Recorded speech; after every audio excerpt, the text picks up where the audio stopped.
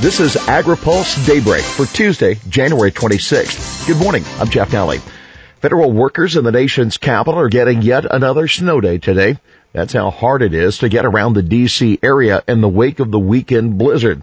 The House Agriculture Committee postponed a hearing planned for today with EPA Administrator Gina McCarthy. No new date has been set. President Obama and Vice President Biden will meet at the White House with House Democratic Leader Nancy Pelosi and Senate Democratic Leader Harry Reid to discuss their legislative priorities for the coming months. President Obama will be talking to House Democrats at their retreat later this week. Meanwhile, in Iowa, the presidential campaign is heating up and Donald Trump might gain the anti-cruise vote. Agri-Pulse checked with Iowa's GOP Agriculture Secretary Bill Northey for his view on the presidential race there. Northey isn't taking a position publicly either for or against any of the candidates, but he said Iowa Governor Terry Branstad isn't alone in wanting to stop Ted Cruz from winning the February 1 caucuses because of his opposition to the biofuel mandates. According to Northey, some people in Iowa agribusiness are talking about supporting Donald Trump as the best way to stop a Cruz victory. Northey said, quote, "They're looking at Trump not necessarily because he's their ideal candidate, but because they don't want Cruz to win." That's saying something given Trump's outspoken opposition to the Trans-Pacific Partnership and his call for imposing retaliatory tariffs on China, which is a huge market for Iowa's soybean crop. Northey says that regardless of the outcome of the caucuses next Monday, the eventual Republican nominee, Trump, Cruz, or whoever, will have to have a renewable fuel-friendly policy in order to carry Iowa in November. During last night's Democratic town hall, Bernie Sanders said, quote, "I oppose TPP first." Both Bernie Sanders and Hillary Clinton made their final pitches to Iowa voters last night, fielding questions at a CNN town hall in Des Moines. Sanders cited the Trans-Pacific Partnership as an example of his differences with Clinton, who didn't announce her opposition to the trade deal until the agreement was finalized in October.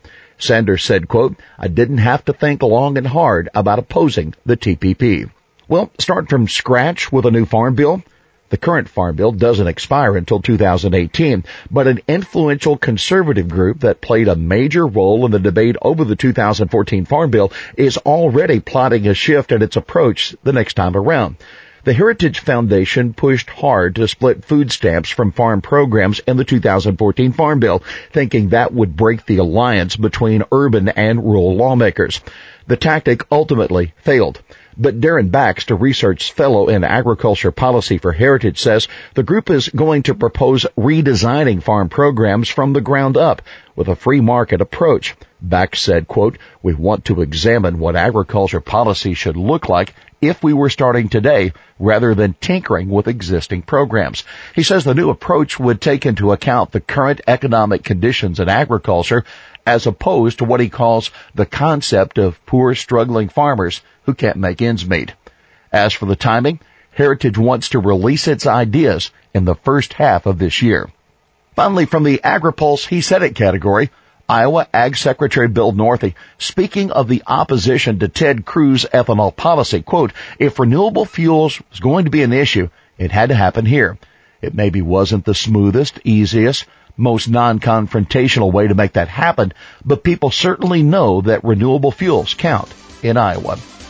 Well, that's Daybreak for this Tuesday, January 26th. Our thanks to Agri-Pulse Senior Editor Philip Brasher for his insight this morning. Agri-Pulse Daybreak is brought to you by McLeod, Watkinson & Miller, America's most experienced law firm in agriculture and derivatives law, and by the American Association of Crop Insurers. For latest news in and out of Washington, D.C., visit agripulse.com. For Agri-Pulse Daybreak, I'm Jeff Nalley.